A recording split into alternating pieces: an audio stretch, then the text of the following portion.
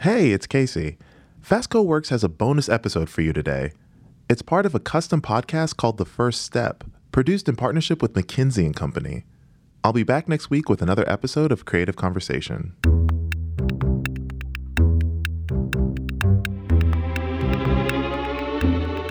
I'm Chris Denson, and this is The First Step, a custom podcast from Fastco Works and McKinsey & Company.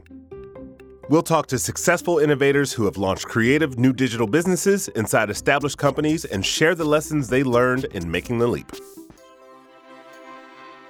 On today's episode, you'll hear my conversation with Max Levchin, co-founder and CEO at Affirm. Then I talk to Dilip Mistry, partner at McKinsey & Company. We discuss risk-taking and its importance to building a new business. All right, I'd like to welcome Max Levchin to the show, co-founder and CEO at Affirm, co-founder of PayPal, Yelp, Slide. Is there anything you don't do, Max? I'm not a successful violinist, as an example. I do. I also don't play several other 100 instruments. But if you did play an instrument, that would probably be a risky piece of endeavor for you. And that's what we're talking about today is risk. You once famously said, take risks to find out who you really are. What did you mean by that? I think probably the single most important thing to find out in life, especially early on in your career, is what is it that you truly want? A lot of people I know went through life changes, sometimes earlier, sometimes later in life. Professionally, I think that's always tied to this realization that what you really want to do is something else. And a lot of these decisions, or a lot of these missed decisions that happen earlier, the major you shouldn't have focused on in college, or the first or second or third job you didn't really take for the right reasons. It's all fundamentally about not really knowing, not having that North Star of what it is that you want to do. And part of it is this notion of optimizing for the local maximum, where you kind of know something about yourself, about your family, about sort of what people around you have done. You say, well, if you're ambitious and driven, you can absolutely see, hey, I want to be in a top right quadrant of this, whatever it is that I know.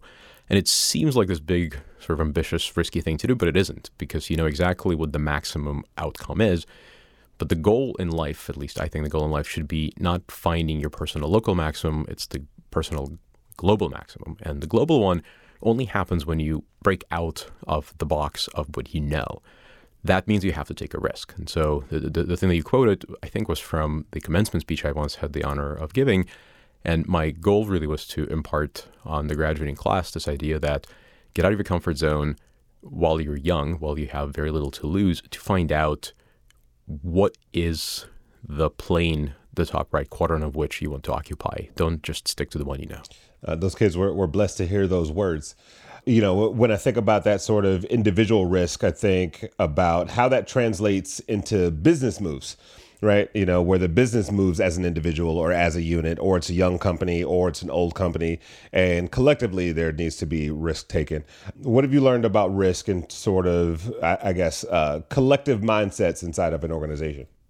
One of the things that I now do every day is decide whether a risk is worth taking vis-a-vis its payoff. And Affirm obviously is a risk-based, risk-driven company. We lend money, we participate in financial transactions. There's no such thing as a risk-free financial transaction. You're always taking on some counterparty risk, some currency risk, some market risks, yet you kind of have to operate every day to make decisions. And so this idea of creating frameworks, creating ways of reasoning about risks that are acceptable or not is something that you can teach an organization, you can teach yourself as an individual, and then you pretty quickly realize that it's all about degrees. It's never about sort of deer in the headlights moment and thinking that you must run away.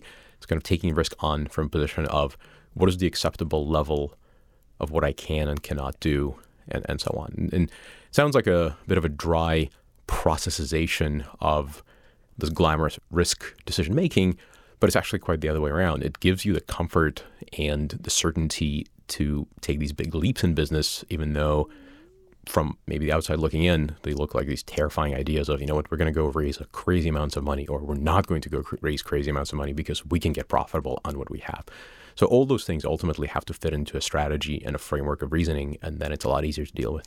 How do you go about mitigating risk, right? When you're assessing an opportunity, what are some of the key factors that you're looking at in determining whether you take that risk or how far you go with it or not?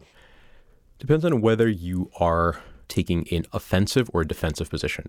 In a defensive mode of play, I typically ask kind of the fundamental risk mitigating question. Number one is, what's the worst case scenario? What's the best case scenario? Let's look at distribution of outcomes, and let's start reasoning about what we think is likely, what we think is less likely, and what level of preparedness we have to have for what we think is the most likely decile quartile of the risk outcomes. And that's served me well, figuring out how to deal with something coming out of left field, so to say. In the offensive play, it's a lot more interesting because there what you're really doing is you're committing resources, and you're fundamentally placing a bet, and bets are always risky by definition. In that scenario, what really helps is trying to think of it as a chess game where you ask the question, not just what happens next, but what will the opposing side do and what will I do in that scenario. Sort of you map out the possibilities of the various forks in the road, the decision tree, so to say, and very often, at least I find that many of the trees lead to very similar outcomes, thereby reducing the set of things you really have to consider. In other situations, you're sort of staring at, well, what if I do this and it doesn't sell and I lose all my money? And the only tool at the end of it all is conviction. If you really believe in what you're doing and you've done all the reasoning and all the data gathering you have, and you, as an entrepreneur at least, you have to look at the mirror and say, do you believe what you're about to put yourself or your company or your family through? And take the plunge. Sometimes you end up finding out that there's no water in a pool. Sometimes the other way around. So a lot of what you just mentioned definitely refers to how you interact with other people within your team, right? You as an individual, Max, are very adept at taking risk, right? Where you've got other people who are a little bit more fearful or hesitant. And so you're dealing with different personalities. So how do you go about the personality management and the softer side of getting people on board with whatever that next step is going to be or the outcome? There's actually something that changes as the company progresses. One of the things that I had to learn over the last 8 years of running a firm, what used to work for this sort of like, hey, we're going to take this risk and it's going to be okay. And even if it doesn't work out, it's still going to be okay. That's a very important journey to take your team through as you make embark on these major decisions. What used to be hey, we're all going to file into a room and we're going to say something terrible, exciting, both to each other, and then we're going to look at each other's eyes and say, hey, we're committed here. Let's go do this, and we'll find out if it works or not. And you can't do that when you have 800 employees.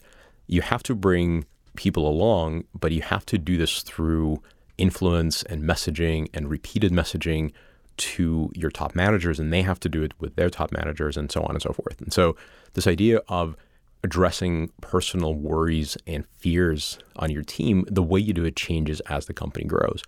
These days, a lot of my time is spent finding the right words. I many years ago, I met this guy, Peter Thiel, and I asked him when we decided to start a company together, I said, I'm an engineer. I can write code. What's your skill set? And it was probably a little bit obnoxious back then. But his answer, first and foremost, was, I can really write well. I'm an excellent writer. One, it's true about him. But two, these days, I very much appreciate the value of excellent writing because a lot of what I have to do in terms of explaining risk and explaining to our team why we're committed to doing something, why we're okay postponing profitability, why we're going to do something that may jeopardize our market position or bet on a partnership or on a deal that seems like a bad idea today, has everything to do with how do you speak about it? What is the aspirational component? What is the risk mitigating component? How do you reason about what could go wrong, go right? A lot of that has to do with communication and finding the right words that ultimately has to do with the upside, the inspiring piece of the story significantly outweighs the potential downside. And in the end, we're going to be okay, even if it doesn't work. But if it does, we will be so much better off. The thing that I learned over the years, you have to give yourself time to fully process. What feels like a punch in the face might actually end up feeling like an amazing opportunity, or far less painful, or far more neutral, or all kinds of different things. This moment of, wow, that just happened. I am not going to react for a little while. And sometimes you don't have the luxury. Sometimes, something is flying and you have to duck or hit back. But a lot of these situations where you feel like it's a gut punch and you just don't know what's going to happen next, you have to give yourself time to react away from everyone else. And I think a lot of us in the PayPal crew learned over the years as we scaled our own companies that some of these things just, the complexity increases. One of the things that's interesting about PayPal that doesn't really get talked about very much, we basically sprinted for 4 years. We started this company, and first year and the first 9 months was a bit of a rough start. We didn't really know what our product was, and then we figured it out, and then it was a sprint, except that we ran the length of a marathon. And then 4 years in, we took it public, and then a little bit later we got acquired, and then everything changed, and a lot of us left. And so now that there are many PayPal Mafia companies that are significantly longer in the tooth than this 4-year sprint that we experienced, a lot of us learned kind of for the first time sometimes what it means to scale a major project well past the 4-year mark. And that's where at least I found this ability to say, whoa, now I have to think, and I can't allow myself to react, not publicly, not in my own brain. This is not a throw your hands up moment. This is just a moment to think. Something that was a very, very valuable skill that I certainly did not learn back in those days. Beautifully stated. As you're in a room, let's play a game of pretend for a second. You're in a room full of new CEOs and founders. What's the one biggest piece of advice you would give this room about learning to take risks? Don't freeze. Try to be decisive. That would be an advice I would give myself just as much as I give anybody else. I think one of the more common reactions, and this goes in exact contravention to what I just said earlier, that a lot of us have when faced with a new unknown risk is to freeze, initially perhaps in fear, but later in overanalysis. And the important bookend to step back, give yourself a chance to react, it's not as bad as you think, and now start acting or start thinking, that bookend has to be start acting.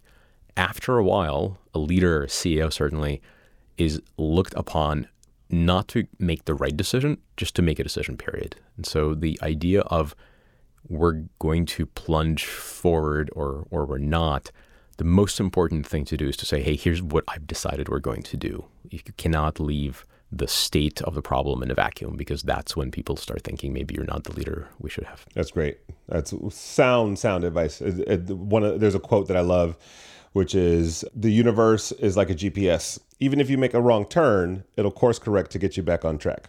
So thank you. Thank you for joining us today. My pleasure.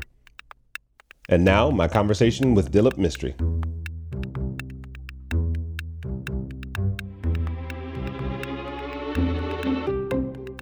All right, my guest today is Dilip Mistry, partner at McKinsey & Company. Hello, Dilip. How are you? Hey, I'm doing great, Chris. How are you? I'm great. And even greater that I'm talking to someone who defines themselves as a venture builder. Tell me a little bit about that phrase. In my current realm, a venture builder is helping an established organization build a new digital business. That's great. And I would imagine that you can't build any new digital business without a little bit of risk taking. And I would imagine during your career, you've had a lot of experience with that. But I'm curious as to how Dilip Mistry defined the idea of risk taking. I think risk taking is about, intentionally interacting with kind of uncertainty. And for many organizations, with the disruption that's happening as a result of the move towards everything becoming digital, building a new digital business is uncertain. So, for me, risk-taking for a large organization is, how do I play in this new game and handle the uncertainty that comes with it? So, Dilip, one of the other factors in risk-taking is fear, right? And it's something that I don't think we talk about enough when it comes to risk-taking, but in your 30 years of experience, how have you seen teams deal with fear or navigate around it, or not do a great job of navigating around it? How's it come up in your world? Yeah, I think to be human, you gotta have we all have a sense of fear. And the best way of dealing with fear is to know your strengths and, what are your gaps, you need to understand those gaps and find experts that can help you address those gaps. So when it comes to digital business building, many large organizations have a fear of entering into spaces which they have no knowledge. They may have gaps in understanding technology. They may have gaps in understanding the type of digital talent you need. They may have gaps in how do you go about marketing in this new realm. And so for many of these organizations who are going to be building digital businesses for the first time, the best way to address this fear is to work with experts who've been there, who've done it before, and then can help them make the leap into building new digital businesses. What are some risk-taking assessments any organization might have to do if they're making starting a digital business? What are some of those things where you go, all right, this is going to be risky, but let's do it anyway, and those sort of must-have risks along the way? Yeah, so there's a couple of risks that organizations need to look at when building your digital business. One is the fundamental product or strategy in itself. It's a risk for many organizations because they're in a realm they've never been before. Imagine an incumbent telco looking to build a brand new streaming business, and this is something that I've been involved with a client in Southeast Asia, and it's a big risk because they know how to serve telco customers, make calls and run data networks, but it's very different to running a video streaming business. So there's a big risk around, do we even have the right product and the right strategy to be successful in a very competitive market? Huge risk. Second big risk is people. We know how to work with telco type people and traditional business type people, but these digital people, they kind of walk differently, talk differently, get inspired differently. Do I want to take a risk in recruiting and identifying and bringing these people into the fold? And that's a huge risk for a lot of organizations because it's a different type of people. And then the third area, which is also a risk which people don't often talk about, but I think is absolutely critical to digital business building, is what's the culture you want to build, and how far are you willing to go in terms of taking a risk in terms of building that culture? Because frankly, it's the culture that's going to determine success or failure in the end. And so these are the three that I think about all the time. Do you have the right product and strategy? Do you have the right people? And do you have the right culture? How important is risk-taking on the scale and the breadth of things that need to be done on a daily basis? How important is risk to bottom line success? I think risk-taking is critical. You can plan till kingdom come, but the realities of digital business building is things will change, and you will need to make decisions, and each decision will have an element of risk taken. So I think it's back to the earlier discussion around risk and reward. You need to be confident of making those risk reward discussions in order to try and get the returns that you want to make. Communication.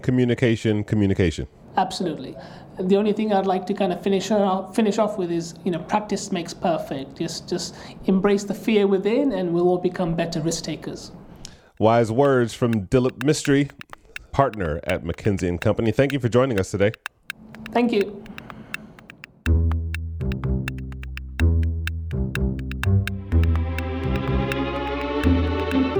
That is all for today. The First Step is produced by Fastco Works in partnership with McKinsey & Company. I'm Chris Denson. Thank you for listening.